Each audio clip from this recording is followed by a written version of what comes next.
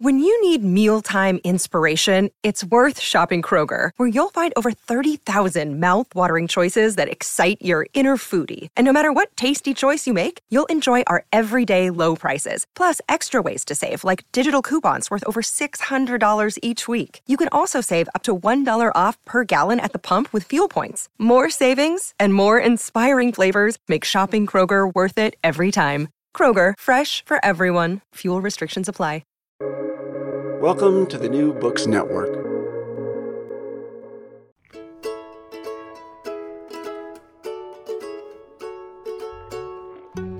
Greetings, everyone, and welcome to another episode of Recall This Book. I'm here with my co-host, John Plotz. Hello, John. Hello. And today we're really happy to welcome Ryo Morimoto to our show. Hey, Ryo, how are you doing? Good. How are you? Good. Ryo is an assistant professor of anthropology at Princeton University.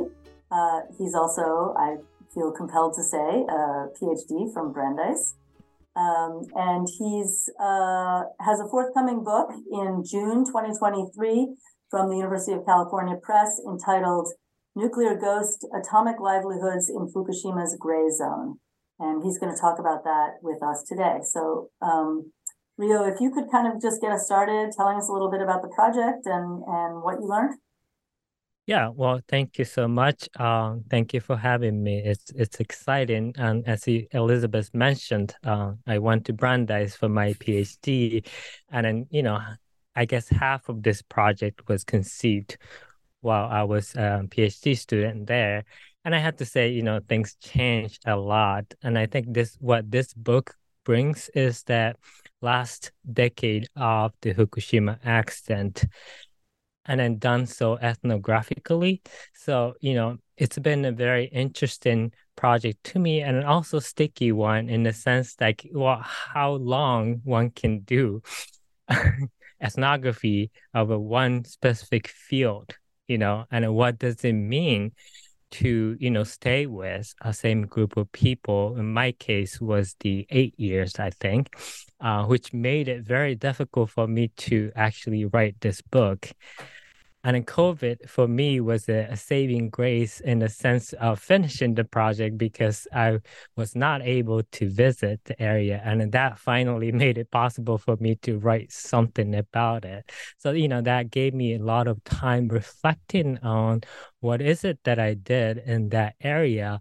And in particular, I think the book really talks about like what does it mean to write about the people against the sort of imagination of the public? And I think the introduction I was honored to share with John and Elizabeth. I think I spent a lot of time talking about myself, actually, describing what is it that I brought to the field and what happened as a result of the long-term engagement with a group of people in the region. So, I think, the weird thing about this book is that as much as it's motivated around talking about the triple disasters that happened in 2011 and aftermath, but it's a lot about the, not directly related to the disaster, but, more of the afterlife of the disasters, and what does it mean for us to, approach something as a disaster, which conventionally looked at as an event. But what happens if we approach disaster as a process and a, constantly shape-shifting, phenomena that, that people actually live along and then live with. So, to briefly kind of summarize my book, I think, it's a very sort of, I don't know, unexpected kind of story that I'm trying to tell in the book. So, if people maybe like find it, I want to learn about the Fukushima accident, they might not get what they're looking for. But I think, when I was writing it, I was actually really thinking about how can I betray potential readers' expectation here? And then, and I kind of took a pride of that as my ethnographic work of Fukushima. Yeah. I really like that formulation of the disaster as something other than an event, Rio, because that's something I've been thinking about that in terms of thinking about the Anthropocene and earlier moments of human monstrosity, including, for example, the atomic bombs at Hiroshima and Nagasaki, and that distinction between understanding something as momentary and unfolding as event and unfolding as a kind of ongoing structure. Would you say is that the crucial move in your book to try to think about this as extension over time, or? Well, I think, in disaster studies and especially in anthropology, I think people have been really, looking at disaster as a process as opposed to an event. So, that perspective is not anything new. I think if anything that, what's new is that I'm really thinking about process, not in terms of the short term of the window of, say, year or two. But here I'm kind of like describing what I've experienced through like last 8 years after the accident, especially in between 2013 and then 2019 and 20. So in that sense, I think process here to me is not the kind of process you would think like, okay, what if like we focus on like, the year-long journey of the resident? But I'm kind of saying like, no, that's not necessary process in terms of how we can understand this still ongoing disasters that happened in 2011. Yeah. And one way you crystallize that beautifully is through you have an anecdote, and I bet it's a continuing theme for the book, but in the introduction you have the anecdote of the Geiger counter, which I understand you have with you. Very exciting. Yep. But so do you want to maybe just remind us what you say about your own experience bringing a Geiger counter with you into the zone? Yeah, so the Geiger counter was a critical object for me, from the beginning to the end, to be honest, and partly because that radiation is not something you can immediately experience. It's beyond human sensorium. And we need some technical assistance to be able to sense or even to experience, right?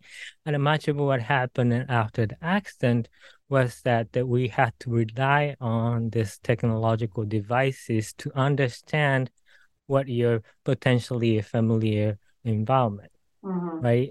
So, there was a lot of discussion around this technological device as a way to sort of access the objective facts about the post-fallout coastal Fukushima, the area where I studied. But at the same time, the residents' relationship with Geiger counter shifted over time. That is like, even though each household was given a Geiger counter by the city or municipality office, but by the time I arrived in the field, which was in the summer of 2013, most of the residents didn't use Geiger counter. And I appeared with a Geiger counter, and they would look at me as like, "Oh, you must be from outside." So I was like, "How do you know?" I was like, "Well, because you're holding Geiger counter. Who would hold Geiger counter in this area, right?" But I was still new. I was still very concerned, especially given the information available outside about the state of Fukushima. But to me, it was like, well, if you don't, use Geiger counter to understand this space, like how else would you know, right? Especially to sort of fact check what the state or the electric company is telling you. Right. Well, you describe it even more strongly as not just people are kind of perplexed by you having it, but they don't really like it, right? They don't really like that you have it. They don't really like its presence, and they're sort of, you recount someone saying, what difference would it, like, let's say it has a high reading, what does that actually mean? And I think that's just very interesting in terms of, a whole bunch of experiences that people have about the relationship between these objects that supposedly measure, stuff that is important to our bodies and health. But also, what about mask wearing during the pandemic? I mean, it's not exactly analogous, but I mean, there's this shibboleth quality, where you're semiotically announcing something as well as protecting yourself. Yeah. Well, one interesting thing about the Geiger counter that I, came to experience in the field was that once you have it, you actually want to see higher score. Oh my God. Which is very different from wearing masks. So, so usually it doesn't fluctuate, right? Yeah. So, radiation is naturally present, regardless of where you are, you get some amount of reading. Yeah. Because, if the number doesn't change, it gets really boring, right? Because if people are like, well, nothing is changing, what's the point of having this stuff? Right. Even if it's like a little bit higher than the average or, what's considered safe, right? If it says like it's 1.2, it's 1.2 all the time, people lose interest. Yeah. Right. But what happens is that because of the haphazard spread of the contaminants across space, it's possible for you to be able to, go and find what they call hotspots. Hotspot. Right? Yeah. Mm-hmm. Right. So if you are very attached to your Geiger counter and consider that as a way of knowing the post-fallout Fukushima, what would happen is that you end up going to areas where people might not go due to their concern about higher level of radiation. Wow. Right? So for local residents, sometimes the outsider, like myself, coming with the Geiger counter signaled, okay, there's another individual who came to look for the dangerous area where we might not go because we've done this already. We know that's why we're not going to these areas. Yeah. But the problem for them was that, these outsiders, the one who would go into those, areas, nobody goes and then report the readings to outside saying like, look what I found in Fukushima. Yeah. And it's not my... we know, that's why we don't go there. Right. This is not my subjective experience, but this objective device is telling us it's dangerous there, right? Right. That's fascinating. Yeah, so these technological devices at times, especially in the beginning of my fieldwork, really drove, where I went in Fukushima. And those places are what the media represented oftentimes as the iconic sort of sites of Fukushima, right? Sacrifice zones. Exactly. Yeah. I mean, is it also that, because this is connected to the broader argument of the book, I think, that the Geiger counter, by having the Geiger counter as a point around which interaction happens, it's sort of placing them as they're being defined then as victims of this nuclear accident, right? Yeah. I mean, the Geiger counter is smart in the sense that it, detects something we can't. But at the same time, only thing it's able to tell is that there's a radioactive sources nearby, right? It doesn't say where exactly the sources are or what they are, right? So it could be radiation, the isotopes that are released during the Cold War weapons program, right. which all of us live with, right? Or maybe it came directly from Fukushima, or maybe it's actually the residues from the Chernobyl accident, right? So it kind of start giving really black and white view of the state of the world based on the presence or absence of the radioisotopes, the contaminants in the area, right? Yeah, but sort of with no divorce from history. exactly. No context or nothing else, right? Can I go back to that question the way you began, Rio, about the Geiger counter is that it tells you something you can't experience. Like we don't have any empirical sensoria available. So we create this prosthetic sensing device instead. Is your understanding of it that once we create that device, it becomes like a sixth sense, I guess? Like it gets internalized, like prosthetically incorporated into our sensoria? Or is it something more like unnatural or estranged? I mean, are you seeing it primarily as a way of amplifying or augmenting, or are you seeing it as like a I don't know, like a deceptive signal that is outside of the bodily experience?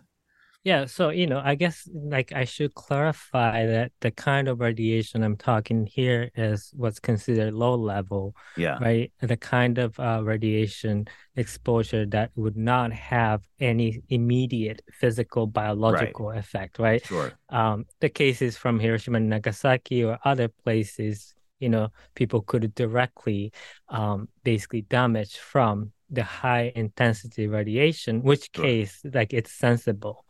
Right. But the level is low enough that would not affect your biological entity immediately. That's when things become a little bit gray, right? Right. How long can you be exposed and not? To answer your question, I think the interesting thing here is that, device like this and the possibility of extending our sensorium actually end up kind of producing the standard language with which people might be able to communicate about something beyond their senses, right? So there's a good thing about like, okay, we need to have some objective standard as a way to address something not immediately visible. Yeah. I think all of us experienced in the case of COVID, and then science came to provide some sense of objective fact or with the which air to quality stay. index Yeah, or air something. quality index, something like that to help us to kind of relate to this thing. But the other issue is that if that mode of knowledge or even the language around it becomes the hegemonic way of understanding a particular environment or area, that's when the issue comes. That is like, that's kind of like refer back to what Elizabeth was talking about, how focusing on only this kind of thing might end up eliding the ways that people experience their place or the cultures and history, right? Because this objective thing comes, well, actually, area is contaminated, and people said, like, yeah, but still, like, I have family here. I'm very connected to this culture. You know what I mean? Like, so I think the problem came from the scientification of the accident, and the aftermath as a only way to talk about what happened in Fukushima. And I think that's what my book is like really trying to get at.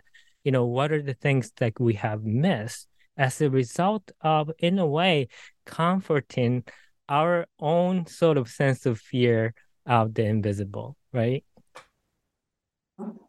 Yeah. So you said it in your description of the book just now, you talked about writing against the media coverage. And also I really like the way you put this as sort of betraying your readers' expectations, not just disrupting them, but betraying them. I like that.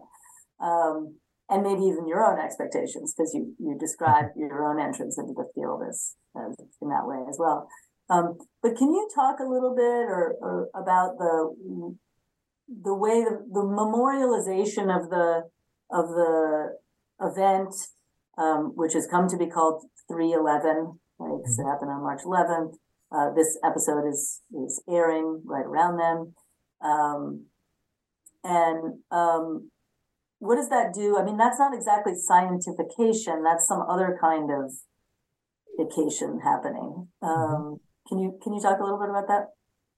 Yeah, so I think when I was doing PhD, I was really focusing on like how people go about memorializing or even commemorate on 311, and I think I focus a lot more on like what kind of material object people might go about using this to represent, you know, especially in the case where, you know, you cannot even see, you know, the object, right, that right. might have to be commemorated or memorized. But after I graduated and kept on working with people there, I think my understanding of memorization changed a lot. Partly because, you know, I kind of wrote it in the intro too, is that my commitment to really understanding or even treating people like people, that is like even the local residents who directly experienced the disasters and its aftermath, their memory constantly kept changing. Their understanding, their relationship to the disaster changed over time. So even the local residents actually resist oftentimes of fixating what it was that 311 to them, right? Right. Or they even sometimes said like, no, that's not as important now because of the COVID, you know? So, so one of the ideas I'm trying to toy with in my book is this Japanese understanding or relationship to the disaster. There's one sociologist who kind of coined the term called the between disasters. That is like we're constantly living in between more than one disaster in each given moment, right? The example is that the people in Fukushima currently are going through a global pandemic, but their reference point is like 311. Right. So they're kind of like constantly doing back and forth between what is about this new disasters that we're experiencing that relates to the old one or the other way around, right? So commemoration or memorization of the disaster really is contextual here in the sense like what's happening in the present or what they anticipate will happen in the future affect the way they want to remember the event in the past. So I have, that's such a great formulation. I have actually a couple of different questions about that, Rio, and maybe you can pick which one. So the first one was one I sort of was trying to lead up to earlier, which is the specificity of how the afterlife of Hiroshima and Nagasaki fits in here. Because I understand, obviously, you know, memories can't be indefinitely long, and that is something that happened in only the living memory of very few people. But I wonder how much it frames the encounter. But then, just to your more general point of the formulation that you gave, which I think of as like we're always fighting the last war. You know, that in any given present day experience, you only bring to bear the last one. There's a wonderful book by Paul St. Amour called Tense Future. I don't know if you know it, but it's basically about how people live in the interwar period was understood already as an interwar period, even before World War II took place. Like, in other words, that you live with the awareness, not just that we had the Great War, but that having had the Great War, we're going to have another. And I'd just love to hear your thoughts about how that relates to your point about the iterative structure of these things. Like, if it's not one damn thing, it's another. Yeah. Well, I guess it's not, you know, I don't necessarily consider as iterative of more of the mathematical sense of like, you know, there is some regularity.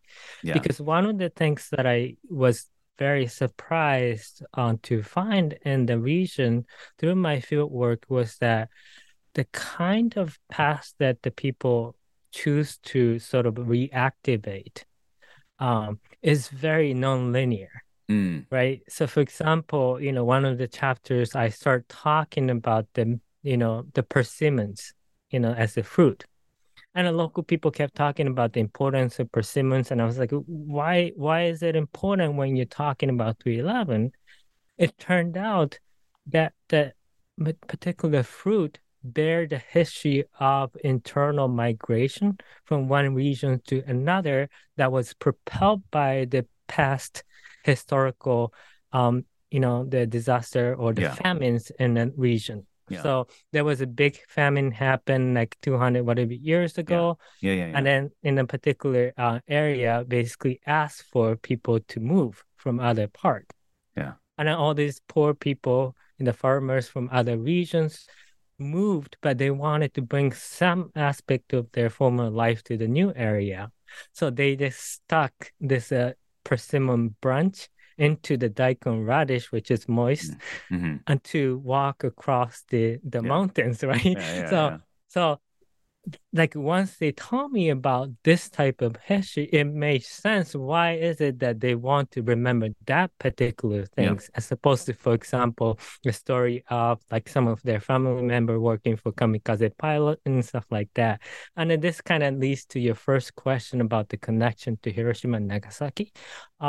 Many Fukushima residents do not want to have much association with Hiroshima and Nagasaki because it's very written with stigma, has a very, iconic image of dehumanization as a result of radiation exposure.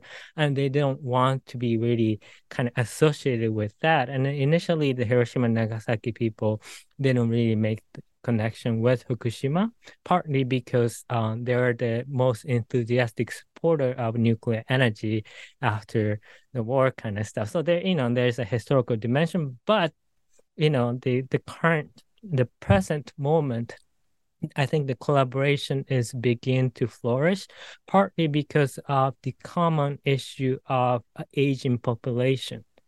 That is that there is, the increased loss of the group of exposed populations in Hiroshima and Nagasaki. It's becoming like an urgent task to pass down the memory of the atomic age into the future, right? So for them, like the most sort of relevant point is like the 3/11s and then, the national sort of experience of radiation exposure.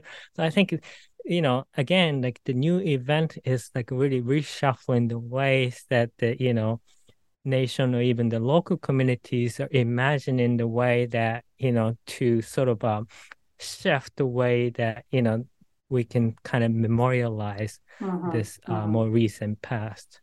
And would you describe that as a shift? Maybe this is oversimplifying, but there's a way in which the Fukushima case is sort of about living with disaster, right?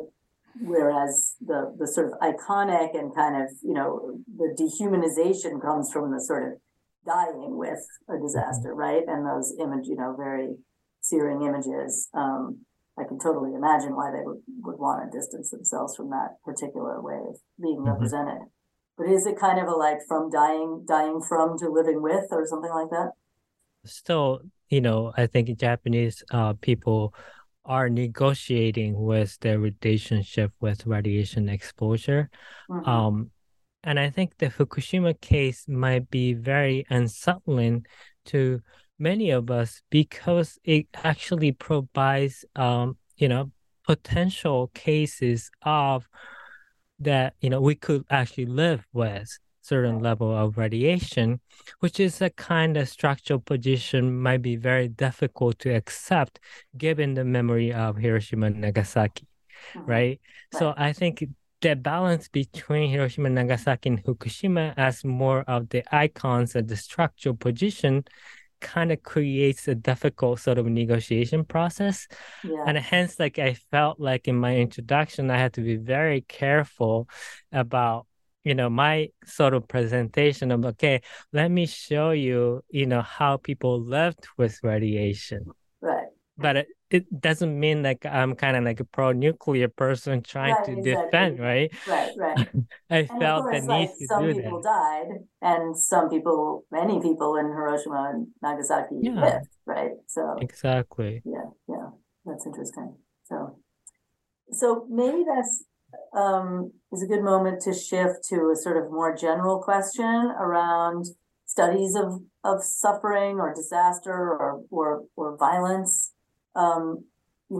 Within anthropology, and I think more broadly too, there's kind of a conversation that's maybe a reaction against former ways of representing these kinds of things, somewhat of a feeling that there's a certain even in sort of calling out these kinds of dehumanizing events or motives, that the account of them can also participate in its own kind of dehumanizing, or that there can be a sort of, you know, voyeurism or an attention to the abjectness.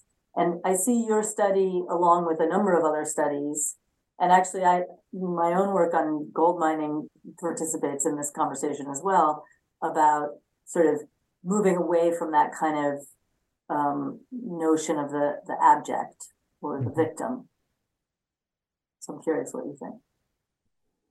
Yeah, so I think that's really central project of thinking about, especially in my case, is that I work with a subdiscipline within anthropology of disaster, where the topic is basically about talking about people who might have suffered or still suffering, right? So that question about what kind of things that I will write about with regards to the community I worked with was in the back of my head all the time. But also my interlocutors themselves had been bombarded by the medias or the researchers, writers, documentary filmmakers, you name it, right? Like after the accident, they all came to basically, in a way, extract the dramatic stories of radiation exposure. So I was always looked at by the local residents that I'm another one of them who came to basically explore the dramatic stories to tell to outside and never come back. Yeah. Right. So I was always being mindful about okay, what does it mean, to write about disaster here? And also somebody like Paul Farmer, really talked about writing of sufferings in Hades and, stuff like that. And his solution was kind of talk it in terms of I was one of them in a way. I had a privilege to be part of this reconstruction and stuff.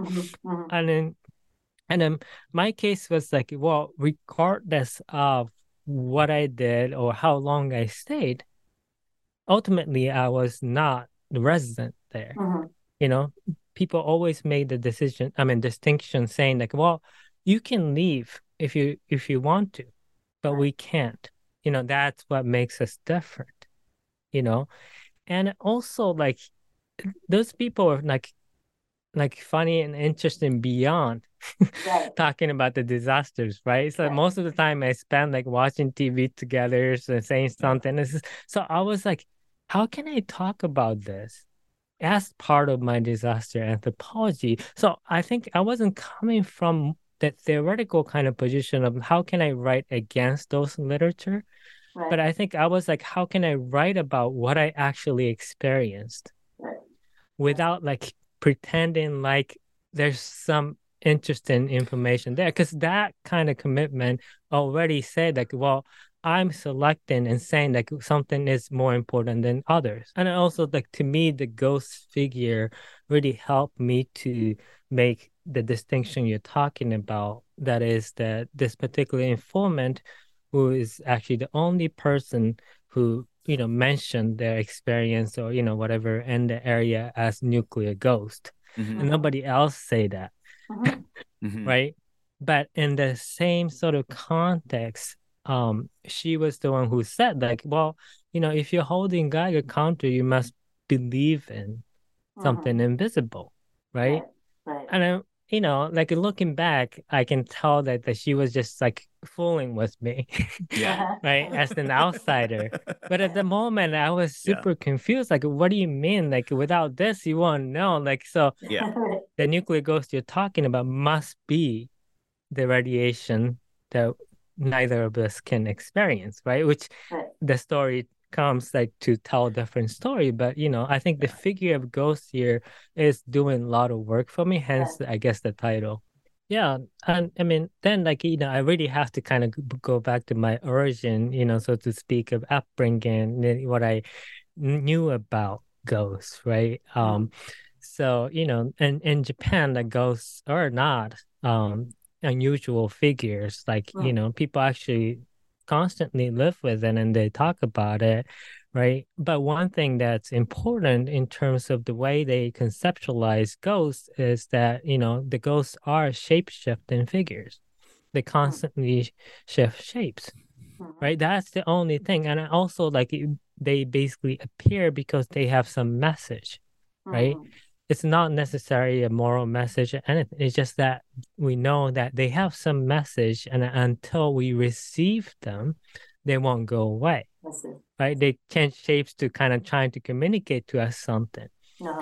And to me, that sort of a figure really spoke well with the kind of things happening in the area. Are they scary? I mean, they can be scary. There are very scary type of ones to the very cutesy ones to, whatever have you, that they just basically the very basic definition is like they're shapeshifters. That's great. So this has been a marvelous conversation. And maybe this is a moment when we can think of some recallable books, that is a book or something else that might suggest to our listeners other directions to go with this conversation. So, John, I don't know if you have one and want to start? I do. I have a really quick one. It's a book called Roadside Picnic, which is a science fiction novel by the Russian brothers Arkady and Boris Strugatsky, who are very influenced by Karl Čapek and Stanislas Lem. And it actually spawned the movie Stalker. So if you know the Stalker movie by Tarkovsky, but it's about an area called the Zone, which is the area in this science fictional world where aliens have landed, and only a few sort of basically dodgy criminals go into the zone, but they have their own code of conduct. And it's essentially a mafia novel set inside the zone about, what it means to be an insider. What are the people who's willing to go into that space, which is actually very deadly. So it's not a perfect match in some ways, but it's kind of about, it's about living with two different ways of encountering the same world. And actually, there's a very popular video game, which I think was called The Zone, which is based on it, which came out after Chernobyl.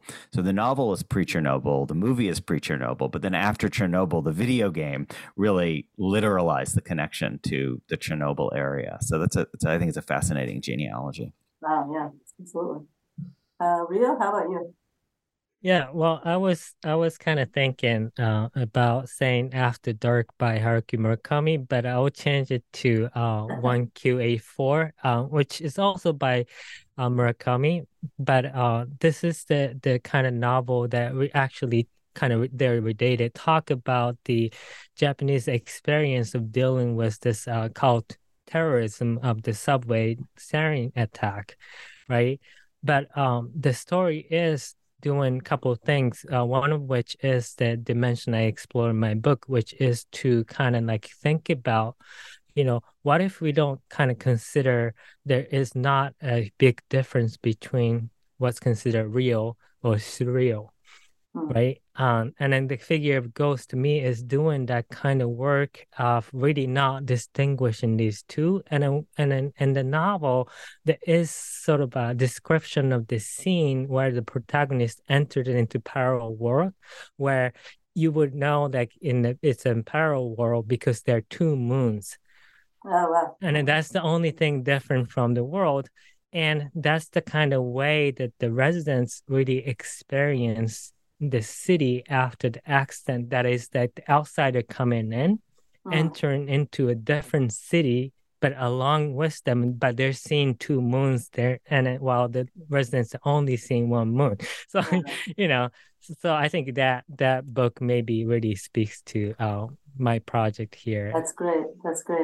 So I was thinking of the novel The Ghost Road by Pat Barker.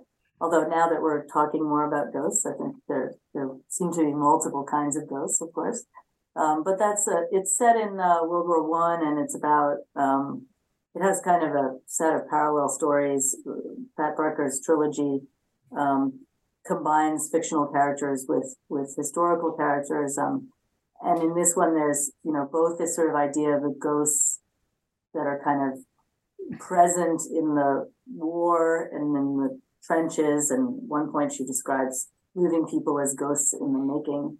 But the other thing that it makes me think of is there's a long part of the novel that follows the anthropologist W.H.R. Rivers on an ethnographic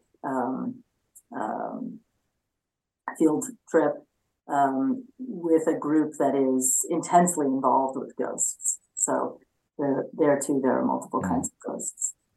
Well, great. We will make sure to provide links to these things on the website and also to your forthcoming book. And I think we're just ready now to thank our listeners and to thank you, Rio, so much for joining us. Yeah, thank you. Thank you. And to say goodbye. Recall This Book was founded by John Platz and me, Elizabeth Ferry. It is sponsored by Brandeis University and the Mandel Humanities Center. Sound editing is by Naomi Cohen. Website design and social media by Miranda Peary of the English Department. We are eager to hear your comments, criticisms, and thoughts. If you liked what you heard, please subscribe, rate, and review us on Apple Podcasts or wherever you get your podcasts. From all of us here at RTV, thanks for listening.